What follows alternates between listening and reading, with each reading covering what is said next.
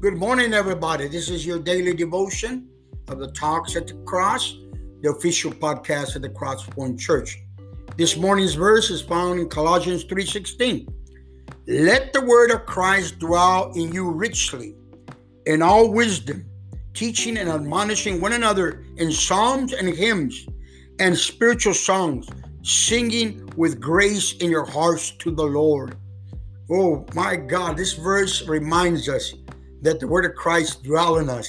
And when Christ's word dwells in us, that we can sing these praises, we can sing these hymns, we can sing with God's grace. What a powerful verse. God is reminding us today that we can praise and worship Him because His word dwells in us. Let us thank God for this powerful verse this morning.